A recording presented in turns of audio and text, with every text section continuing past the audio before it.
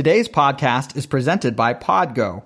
Podgo is the easiest way for you to monetize your podcast, providing podcasters with a flat rate for ad space so you always know how much you get when you include an ad from Podgo. I recently joined as a member, and you can too. Apply today to become a member and immediately be connected with advertisers that fit your audience. That's podgo.co at podgo.co. When you become a member, enter Suburban Folk in the podcast that you heard about them. Your host, Greg Rodersheimer, is now a designated financial coach. If your financial situation is causing you stress because of debt, budgeting, or saving for retirement, and anything in between, contact me to discuss how I can coach you to financial success. Email me at greg@suburbanfolk.com or call me at 804-592-1871 for a 15-minute free consultation to get started with your plan. Health, travel, finance, parenting, and home improvement. This is the Suburban Folk Podcast. $250 a month into my child's $529 from the month that they start kindergarten. I should be able to pay for 80% of my child's college. Because I don't trust that most people will eat their vegetables. So usually our kind of standard is 3 servings of vegetables per meal. You take something like a 2x6 and you cut it with a circular saw. That's like a superpower. Those middle school years are not as fun, but at that age, they're still willing to talk to you. Welcome to the Suburban Folk Podcast. I'm Greg Rodersheimer, your host. For most of you, you realize that Suburban Folk is, at its core, a self-help show. And today, we're going to take the concept of self-help, specifically in the world of health, and compare it to global health, or in other words, the environment.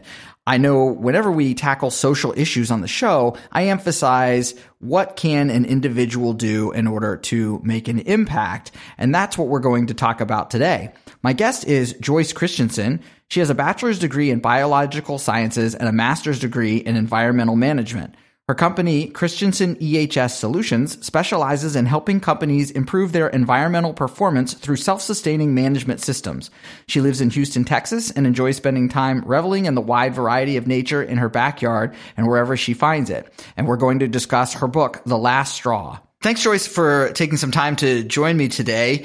Can you kick us off by giving your background and what motivated you to write the book, The Last Straw? Yeah, so I'm an environmental consultant. I've been doing environmental work for like 35 years now. 18 years ago, I left my 6-figure Fortune 500 corporate income and decided to raise my kids, who were 5 and 2, but continue in my professional life.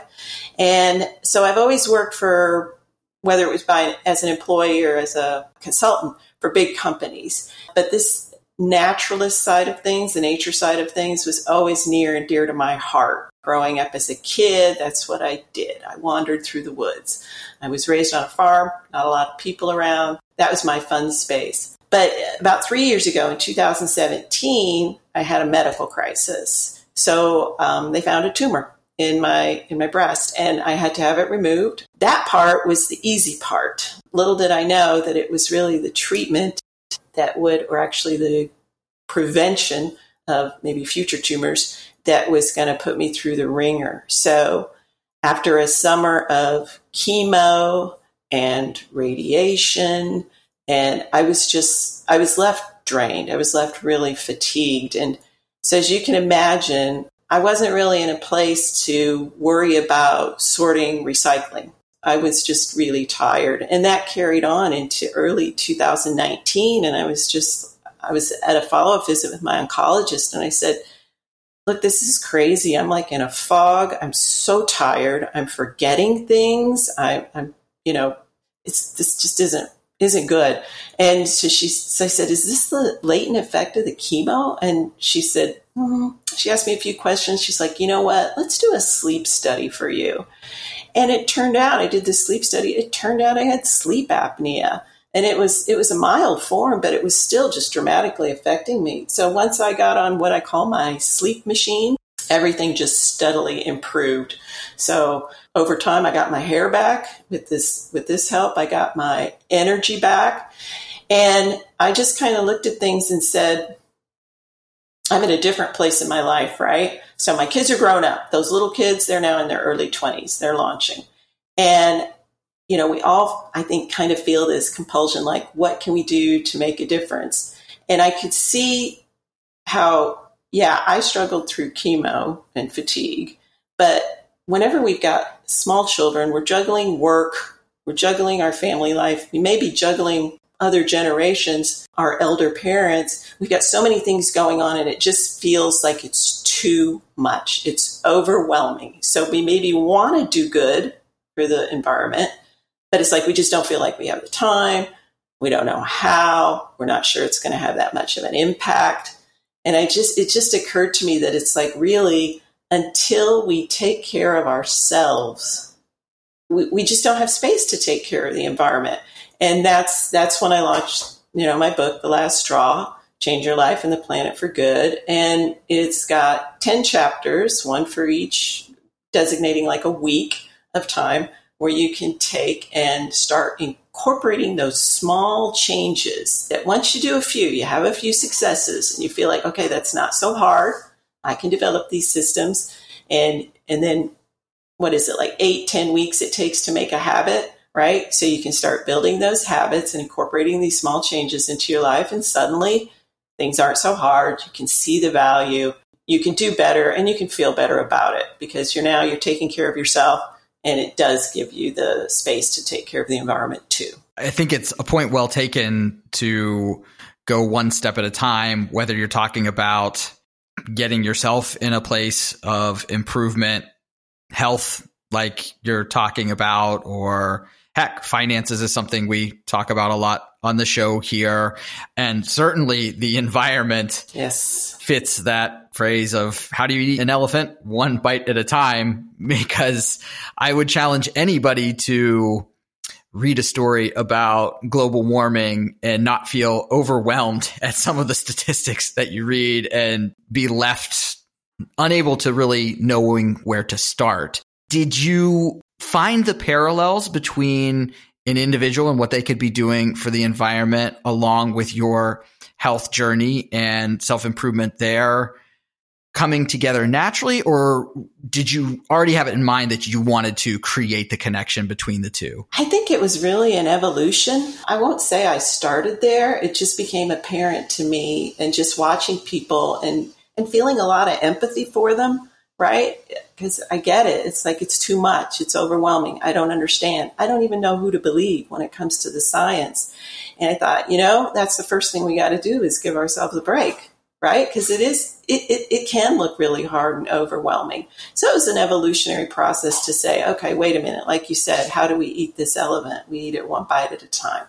And that's why, I started out with the whole, okay, first we got to get the foundations right? And for me, it just became abundantly clear that was sleep. Sleep makes everything else possible. Just like when you have a financial budget, right? You need to have a sleep budget, and you need to say, whatever it is you need, 7 or 8 hours is typical, but whatever you need, you go, okay, I'm going to get those 7 or 8 hours, and then everything else is going to get constructed around that, right? But that sleep, it's non-negotiable. I am going to get it. Just like when you're financial budgeting. Right? Yeah, exactly. Yeah. And then there's a lot of parallels there. If people say, I'll sleep when I'm dead, they just have it so wrong. They'll be dead much sooner. The science tells us now that just there's so many things happening when we sleep that are critical to, a proper functioning body. So, and I learned that the hard way because I was always a really great sleeper. I was like, sleep, no big deal. I sleep like a rock, But then when it got disturbed, I could see just the huge impact it had on my body. Even if you're cheating a little on the sleep, it's probably affecting you more than you realize. And once you get good sleep, I think you'll be able to see a difference. I always point to having a baby and dealing with the sleep deprivation there. If I've always been a fan of my sleep, but if I was a doubter, I certainly wouldn't be after dealing with getting up with a baby all night. In fact, our oldest really was more using the bottle than breastfeeding. So my wife and I shared the duties, and our youngest was better about breastfeeding. So frankly, I didn't have to do as much. And I could see the difference between the first and how my mood was as compared to the second, where I was a little more balanced, but my wife was definitely feeling it by the time she started to actually get more sleep. So you are preaching to the choir when you talk about the importance of sleep. It's funny when you have little ones, you'll say, I didn't even have time for a shower. And people will look at you, people who don't have kids, and they'll be like, what? How is that possible? And it's like, trust me, that's possible. Exactly. I can remember too being in some meetings, and some of the folks that were more experienced than me would say jokingly about baby brain, but there is some truth to it that, again, it affects your performance throughout the day. And let me ask you this. You mentioned people saying, I'll sleep when I'm dead. And my mind immediately goes to the world of the business owner, entrepreneur, which is a world that you're in. How do you balance that need for sleep with what seems to be the dominating mantra that those after hours are when you're really getting ahead of the competition? Yeah, I mean, that's very true. And there is a definite difference now. I've been working, like I said, I've been working for 35 years or more, and I've been on my own as an entrepreneur for 18 of those. And I can absolutely tell a difference, as I get older. I mean, part of it's you do what you have to do, right? When you have little ones and you've got clients calling, and that's a good thing, right? But you've got to deliver, or you're not going to get that next assignment. And so I can remember many an evening when I would be like to my husband, okay, you've got the kids. I've got to stay working, till whatever it took, 6, 7, 8, 9 o'clock at night. And I could do that. I could get away with it. But these days, I can't. I just can't. I have to shut it off, around 5, 6 o'clock, unless there's something very, very special. That's what I'm going to do. But I can do that now because I have adult children. So I think it's okay. I guess what I would say is to accept that we might be able to do that when we're younger. We might be able to cheat a little bit. But as we age, we kind of need to honor our bodies and just be really aware that we need to make time for that sleep. For the aspiring entrepreneur, do you have advice of a way to find a balance, or is it just a given that out of the gate, you're going to have to sacrifice a little bit of sleep time? And to your point, you maybe can do it because you're in your younger years potentially. Yeah, I would just set some boundaries and just say, I'm going to work hard whenever my sweet spot is. For some people, that's first thing in the morning. For some night owls, that's later at night. But set some boundaries around that. And then, okay, it's okay if that slips a little bit. But for the most part, try to honor them. And try to honor the vacation time. You need that restorative time. The science tells us that. Try to honor those weekends. Try to honor that family time. And we can kind of jump ahead, but a lot of it goes back to Covey. I love Stephen Covey, right? His book, The 7 Habits of Highly Effective People. And if we will just be really careful about looking at, it's that whole matrix of things are urgent or not urgent, important or not important. And if we can just really be mindful of focusing on the things that are maybe not so urgent, but they're important, and then just be kind of jealous of our time and let go, say no to things that don't fit in that not urgent but important quadrant. So it just takes a little bit of self-discipline, I think. Before we jump into each one of the steps that you alluded to for the book, what was the timeline relative to your journey and COVID and all of the lockdowns that are going on? Because it strikes me that the concepts that we've already touched on and are going to touch on have only been more illuminated with what's going on right now. Yeah, I would have to agree to you. Well, I got the idea for doing this. I was kind of coached into it. I didn't start out thinking I would write a book the end of October of last year, 2019. And I started writing the book in November.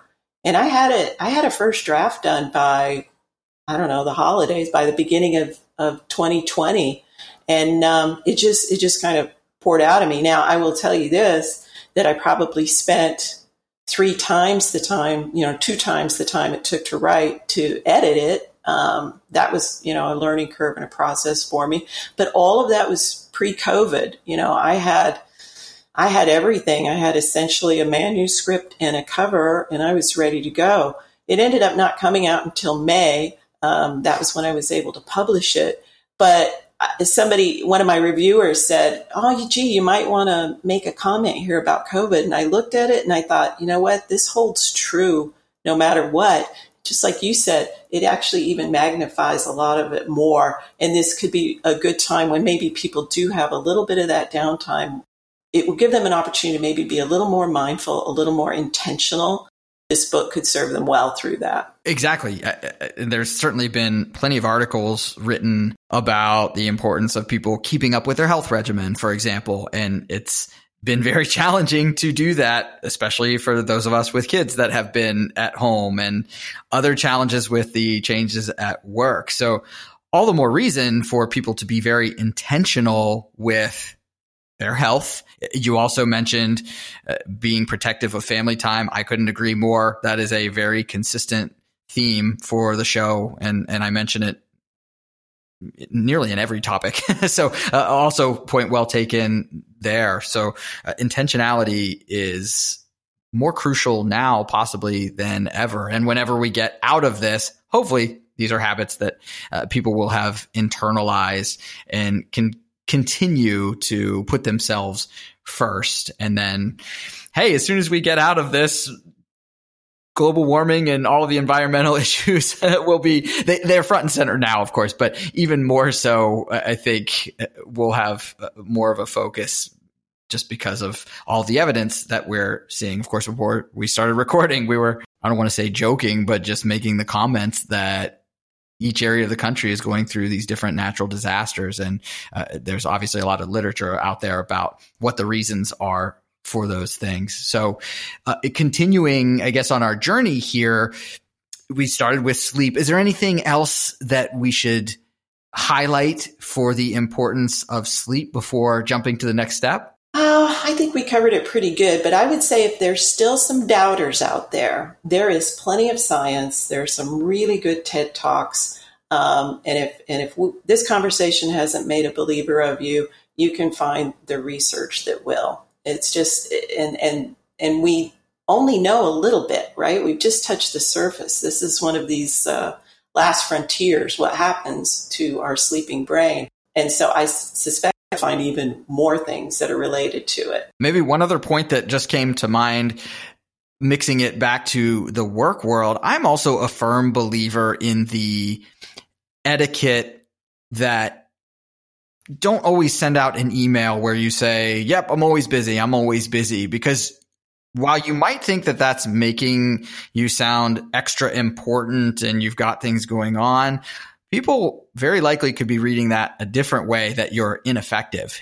And going back to what you're talking about the 7 habits, similarly, you need to prioritize sleep, and it's not always going to be perceived that you're this model employee because you stayed up half the night working on fill in the blank project. It could be that you're not prioritizing correctly and that you're not being as effective as you could be. So even another way to look at the importance of sleep and the way that you're doing things and having the right priorities. I think that's so true. I mean, how much of it is busyness, right? Busy work. Doing to be doing. I love it. I have a friend that described it. I said something like, I know you're very busy, but do you have a few minutes for me? He says, not busy, impactful. It was very important for him to not be thought of as just a busy person. He strives to be an impactful person. And that was just really like an eye opener for me that, yeah, that's exactly how we need to look at it. Not that we're just busy doing, busy for the sake of busy, but are we making an impact? If we've got our sleep down, the next step in the process is play. Can you walk me through what that means and how people should start to enact that in their lives? So play is another underrated part of our lives, just like sleep. And I have to confess that although I was very good at play as a kid, I haven't been very good as an adult. And if I had one regret with my own kids, I think I would work, it sounds funny, but I would work a little harder at play with them. So play is defined as it's got no purpose. It's got no goal. There's no like end game. Like I'm going to do this and then I'm going to get that. If I play really hard, then I've got some good exercise in. No, it's just play. It's just going out for the joy of play. And if you don't really, if you're like, well, I don't really know what play would look like for me because I'm an adult, right? I work, I have responsibilities. Then go back, do kind of a play history for yourself. Go back and look at what you did as a kid, what you enjoyed as a kid, and see if you can't get in touch that way.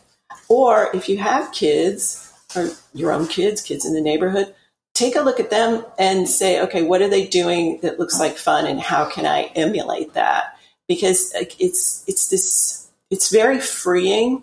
And I think it gives your brain a little bit of space to kind of open up and not be so narrowly focused, on whatever the work objective is. So, and play can be knitting. It can be Legos. It can be riding a bike. It can be playing tag. For me, I found out it was walking in the woods. I alluded to that at the beginning of the conversation, that this was, there weren't a lot of kids around. I was in a rural area on a farm, so there were woods nearby. I wandered around the woods. And it was only in retrospect that I was able to look and see during my chemo journey, after my very first chemo, and, I was just I hadn't lost my hair yet, but I was just really desperate for any kind of normalcy, right? And so I have a friend, and she's 68, and that's what we do. We go walk in the woods. She's got a lot of really awesome property, some of it is untouched, and we would just take walks in the woods like we did when we were 10-year-old girls. And it really restored me, and it was kind of what got me through some of the worst times of the chemo. Yet another parallel for what everybody is facing with lockdowns of getting into nature for a sense of normalcy. For example, you don't necessarily have to wear a mask if you're out on a remote enough trail or something like that. So I think everybody listening can relate to that in some way. I do also want to highlight what you mentioned as far as playing with your kids. I am a big believer in making sure you make time for that.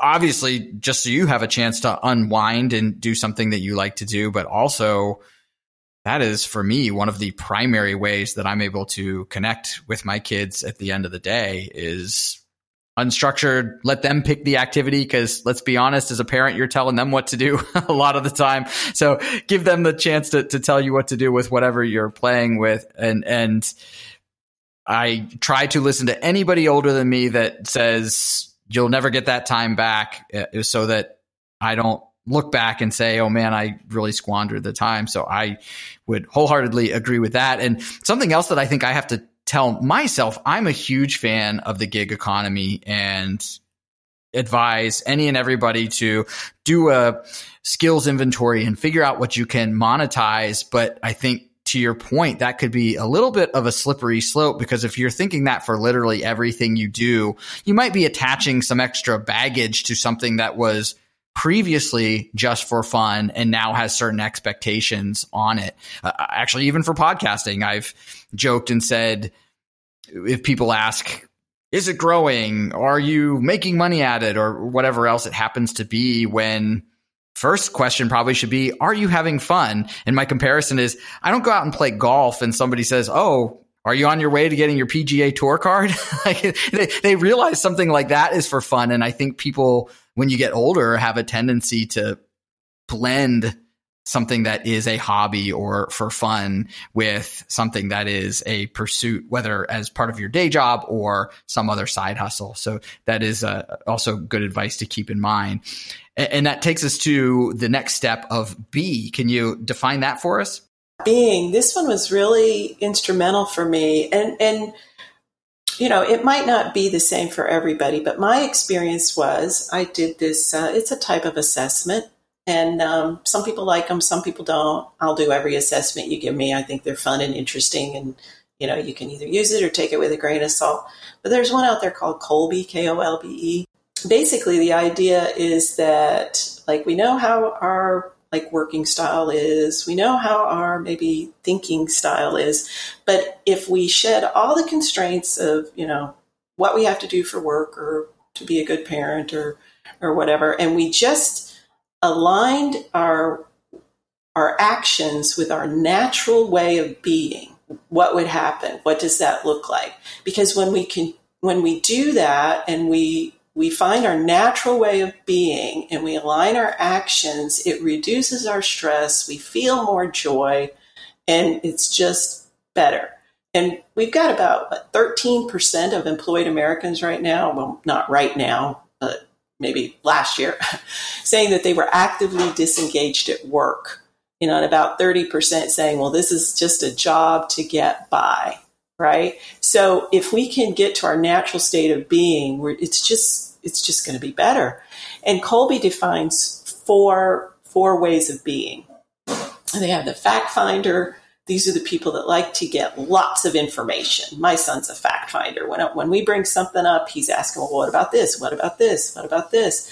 And so these folks are great. If you're like, hey, I need to get a new washing machine. Oh, I've researched them all. And the best one, for the money is this one. And then you've got people who like to systematize things, right? They're going to organize everything. They're going to find ways to just do it better, make it more systematic. They're really good at follow through.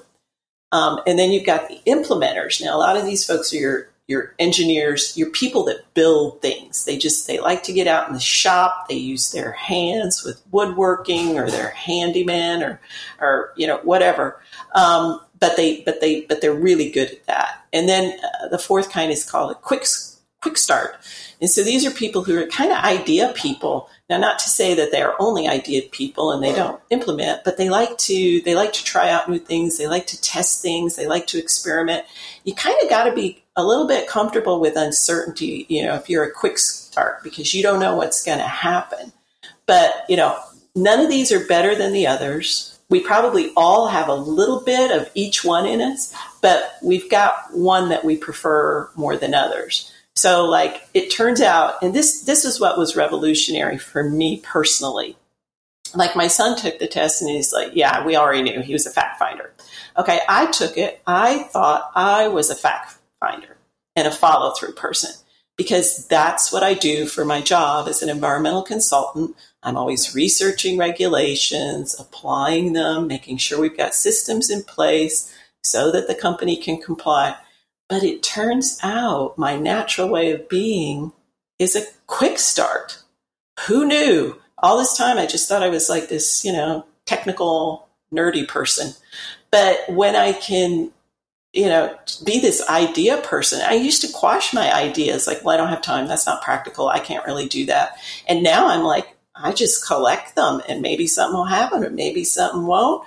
And it's okay.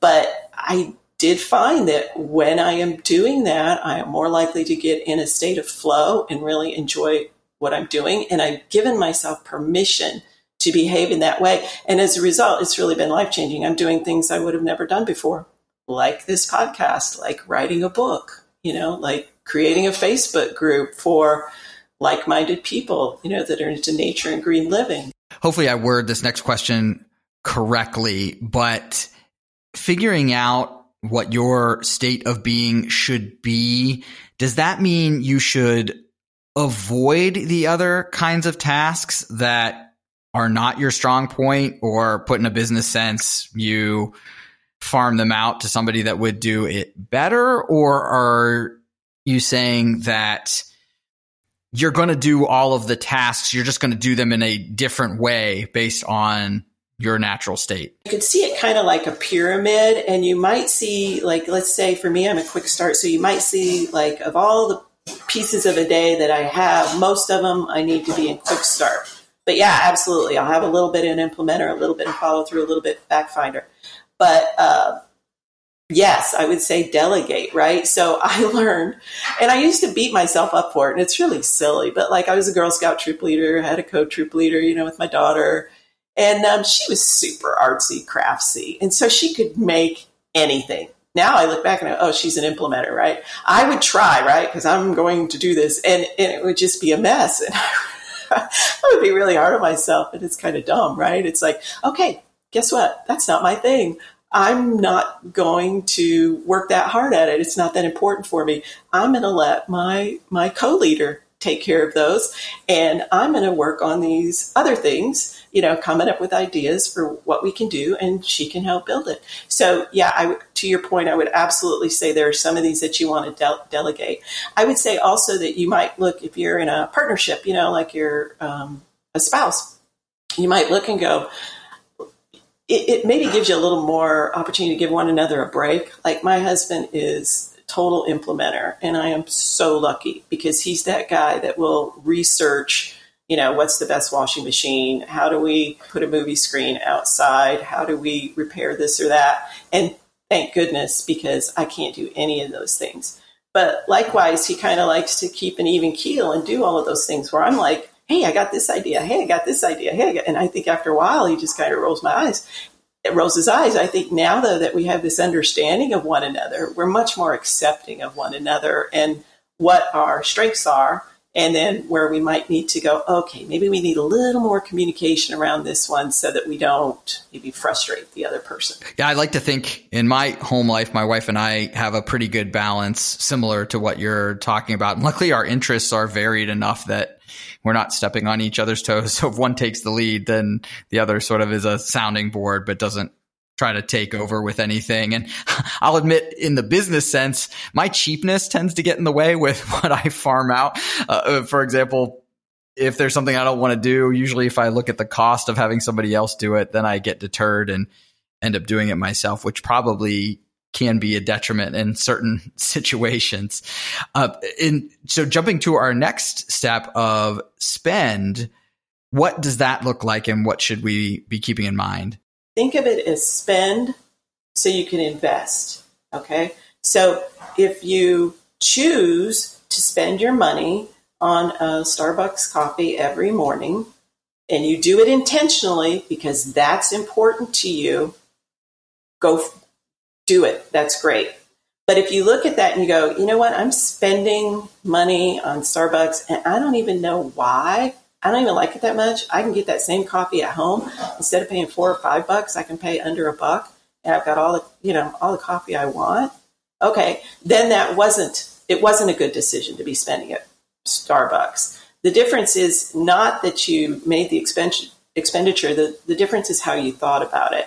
And I would say it's the same with your time, right? So spend your money and time intentionally, mindfully, so that then you can invest the money and the time that you have left in things that are really important to you, right? And this goes back to this, it may not be urgent, but it's important. So pay attention. Here's a good example. So every day pre-COVID, I work from home. So there's not a lot of social interaction, just me and my husband 24/7. And I would go out. I like to eat vegetarian. So I have a series of restaurants I'd go out to eat. Some people would say, well, that's a waste of money eating out. And it's like, well, it wasn't for me. It was a good way for me to get out from behind my desk, get out in the world, take a true break, just do that and then come back home. Now, I don't do it now because of COVID. I've learned some new and better things that actually I'm happier eating at home.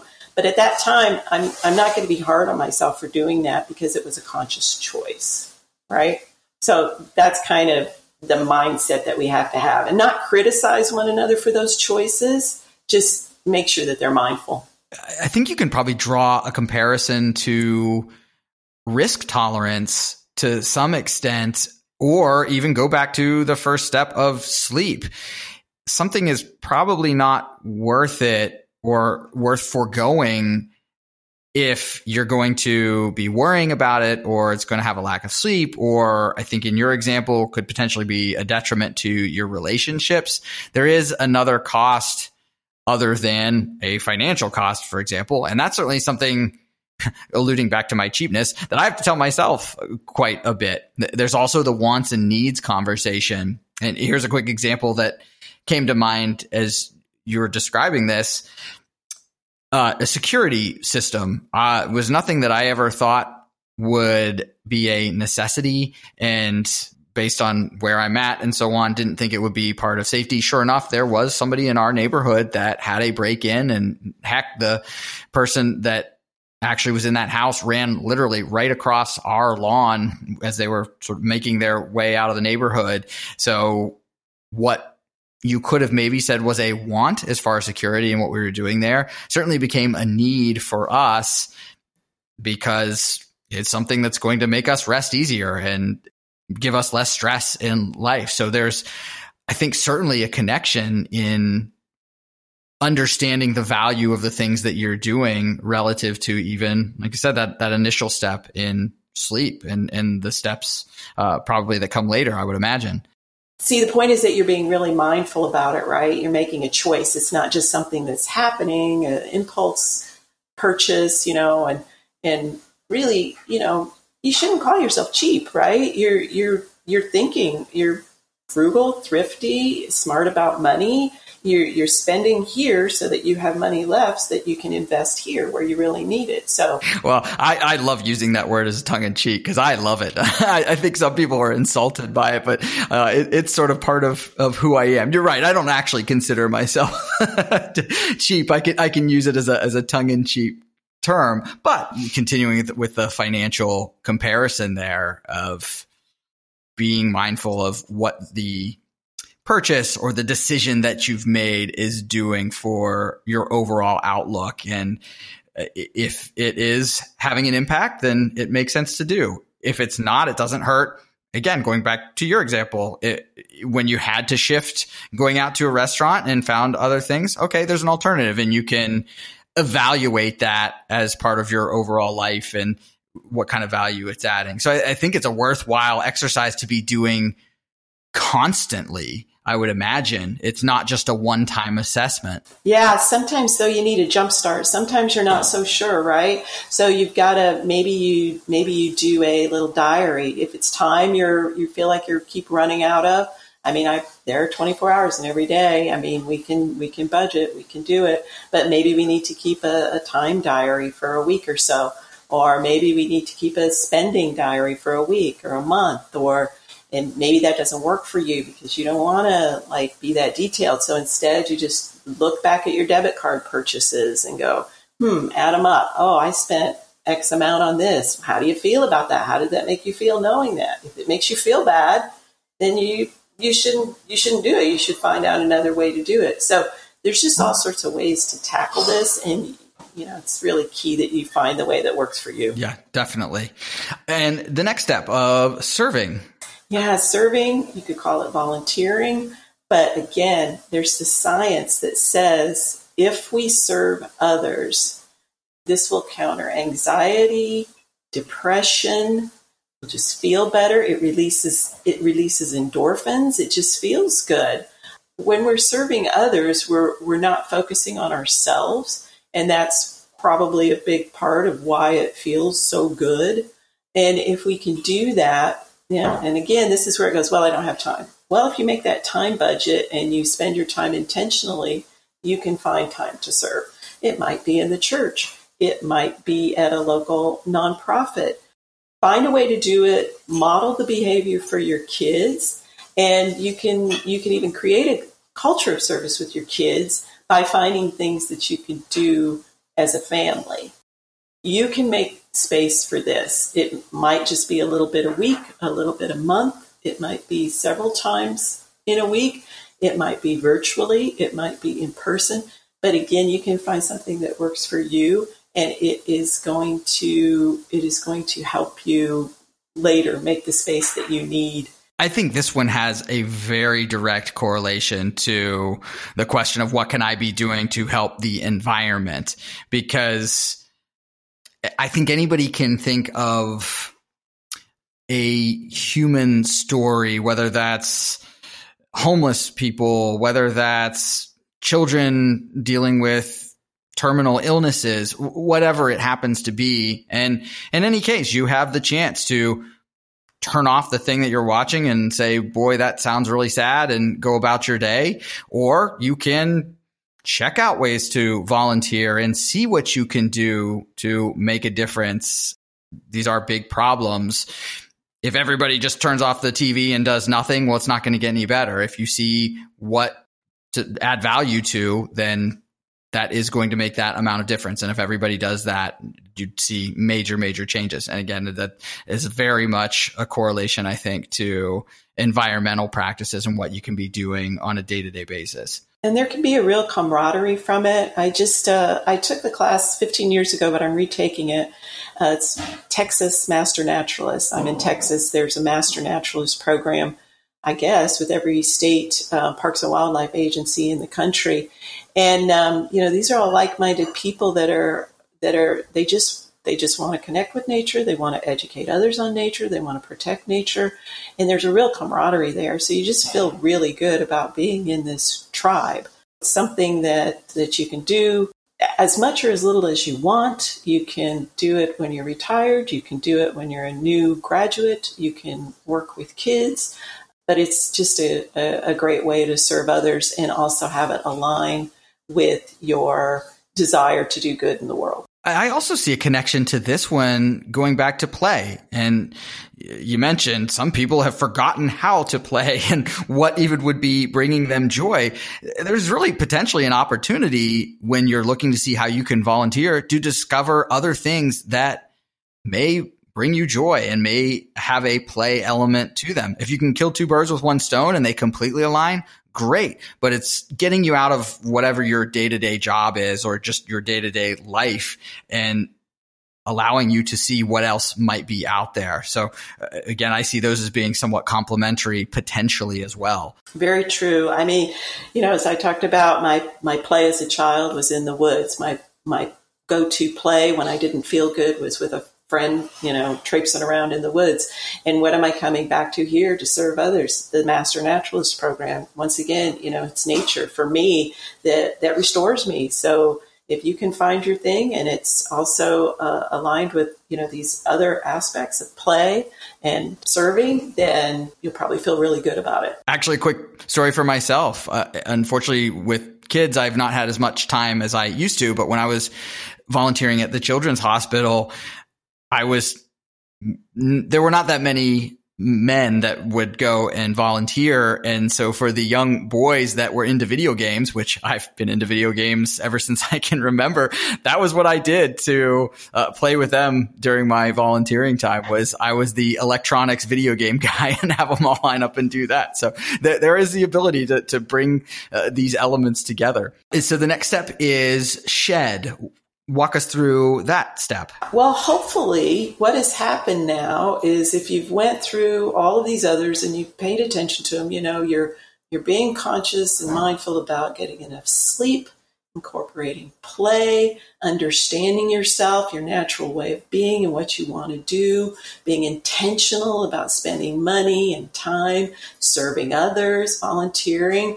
That will hopefully put you in a place where you can kind of shed some of the negativity or self-judgment that's, maybe holding you back from some bigger things. When we were born as babies, we were judgment-free, right? Babies have no judgment. They're innocent. That's probably why we love them so much. They're just adorable and cute and innocent. And but that self-judgment somehow, some way is learned over time. And, as adults, it can really be having an impact on us. But it turns out that people really pay about half as much attention to us as we think they do.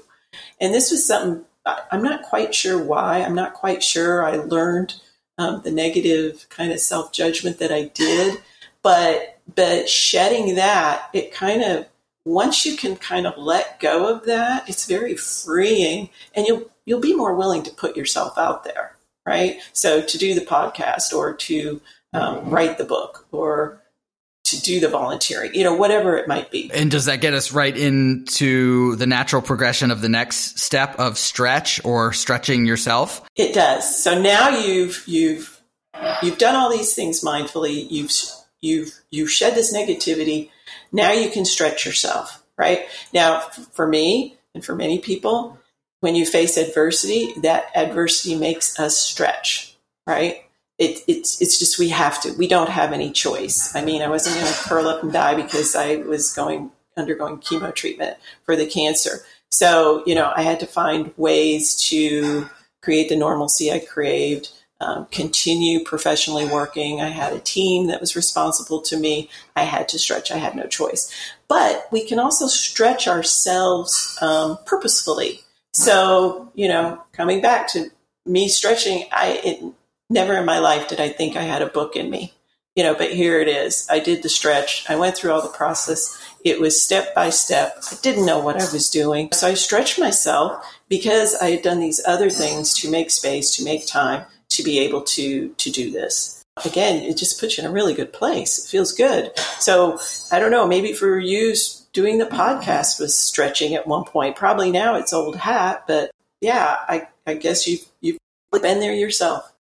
Absolutely. And actually, as a matter of fact, I just finished a guest spot of my own, and I was talking about one tip for podcasting is own your voice. I, out of the gate, was very hesitant to use my full name because I didn't necessarily commit to owning the product and so on. And once I figured out that that's part of the process, it made things a whole heck of a lot easier. And again, what I'm getting here is sort of the natural flow from step to step, because I imagine this is the essence of the next step of Inhabit. Indeed, it is. So, okay, so now we did all of that to really lay the foundation so that we can start making these small changes. But you might need some help. And so I've got 4 ways that you can, right now, you can start today creating sustainable habits more easily. The first one, there's make it easier. Second one, make it cheaper. Third one is ask 5 whys. And the fourth one is bundle it. So make it easier. If it's easier, then it's kind of a no-brainer. You're just going to do it. For me, it's. I discovered this dental lace. It's a replacement for floss, and I love this stuff. And it turns out it's compostable. It comes in all recyclable packaging. I can get it on a subscription, so it just comes to my house, and so it's like so much easier and so much better. There's no chemicals. There's no waste. There's no little plastic containers. I love this stuff. Dentallace.com. I don't make any money off of it, but I think it's the best thing since sliced bread. Another way to do it is to make it cheaper, right? Okay, so if it's cheaper, then you have incentive to go ahead and do that sustainable thing. So eating at home is a great example of this. It's typically cheaper. Now, the way my husband cooks, maybe not so much, but for most of us, instead of getting takeout, and takeout creates a lot of trash, right? You get all these big styrofoam plastic containers and plastics, cutlery, and it just fills up your trash bin. So figure out a way to make it cheaper, and you're more likely to do it. And then another one is if you're really having trouble with something, you're like, man, I want to do this. Why can't I make this work? Ask 5 whys. This goes back to quality management. I think it was the guy who discovered Toyota came up with it. You ask 5 whys, right? And by the time you get to that 5th why, it might be sooner, but by the time you get to that 5th one, you're probably going to have kind of the root cause of why you're having a problem here. So, it's like ocean plastic, right? There's these huge gyres in the ocean just full of plastic. That's frustrating. That's overwhelming. What can I do about it? Why is it there? Well, it's because it collects in our waterways. Well, why is it collecting in our waterways? Our storm, because tossed litter flows into the storm drains. Okay, so why is there so much litter? Well, because the litter bins overflow, because items aren't secured in the back of pickup beds, because people are flicking cigarette butts out their car window, or maybe fast food stuff. So what can we do differently so that doesn't happen, right? And so maybe we do some education, maybe we do trash pickups, maybe we just make sure that our stuff is secured in the back of our pickup bed. And then the final one is bundle it with a reward. Some people might call this a dirt sandwich, right? So you got 2 slices of bread, and in between is the thing you didn't like very much. Okay, so for me, I can't stand the trash in our neighborhood or along the streets, along the roads. I'm in a rural area. People seem to flip out aluminum cans and water bottles like crazy. But I will take a little walk, like maybe a nature walk, and I will pick up stuff as I go. And then I'll recycle the cans. It just makes me feel good to know that I was able to pick that stuff up, keep it from going in the creek, and make sure it's going to get reused again. I know one lady, in her Facebook group, she said she takes the money that she gets from recycling the cans and she spends it on pet toys for her companion animals. And she really enjoys that. So it's kind of like whatever works for you, but figure out a way to reward yourself for doing the right thing. My mind keeps going to health as you're describing the different examples. I'm a runner as my primary way of staying in shape. And I am well aware that many people hate running. And so an example is to have a running partner and make it a social event, or like you've talked about, people, I think, like hiking a little more than running, it seems like, by and large. But if you have somebody to do it with that has that same concept, that it becomes more of a social event. So you're getting that healthy activity in, but you're not dreading it every single time because you're looking forward to the social interaction, for example. Yeah, I think that's a great example. So getting close to the end of our steps, make space is next on the list. Hopefully, if you've done all this stuff and you start seeing like, okay, this isn't as hard as I thought. I can do this. I can make these small changes. They might not be any of the ones that you and I just discussed, but they might be something that works for you and your family. And, you just do it bit by bit and it becomes easier. And you go, okay, I got this. I can make these changes. And then maybe in time, it starts getting you thinking, maybe you start doing some big things, right? Maybe you start getting a little bit more like, you become an activist, maybe you're the one who organizes the beach cleanup.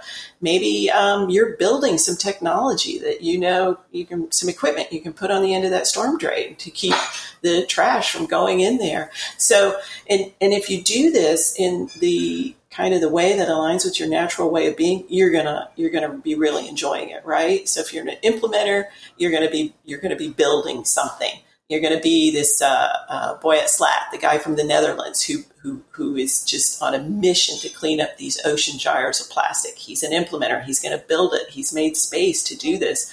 Or you're going to be like somebody like this young Greta Thunberg, right? She must be a quick start, I'm guessing. She didn't have to study it. She didn't have to research it. She didn't have to build anything. She didn't have to try to go find anything else. She just decided, this is what I'm going to do. I'm going to be an activist for this.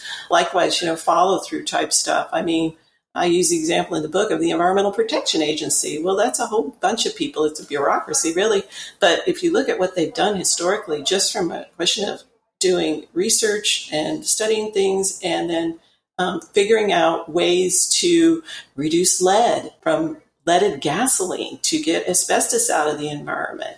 All of these different kinds of things they've done over the years that they really kind of don't get appreciated for. They're just right there, silent running, follow through, and systems. After you've had these small wins, you can kind of start thinking big because you've got the space to do it now. You kind of got your life aligned with how you like to be. You've got the time, you're volunteering, you're playing, you're sleeping, you're running on all cylinders. That can be very exciting. And that's really what I want for people. But it's okay if you just do small things and you stay there if that's where you're comfortable, right? Just imagine, take whatever the smallest thing is and take it times however many billions of people there are in the world.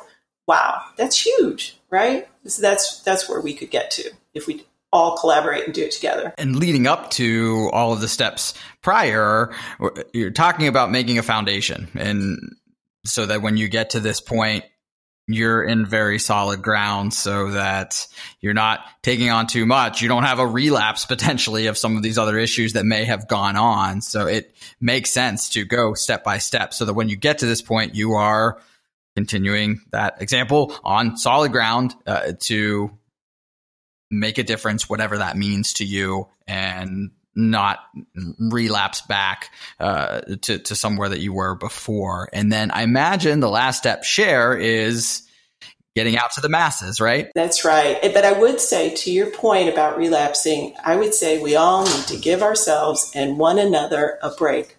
And so, in my world, there is no such thing as a relapse. If one day you're doing really well and the next day you feel like this just isn't working, it's okay. It's okay. Give yourself a break. You can try again tomorrow.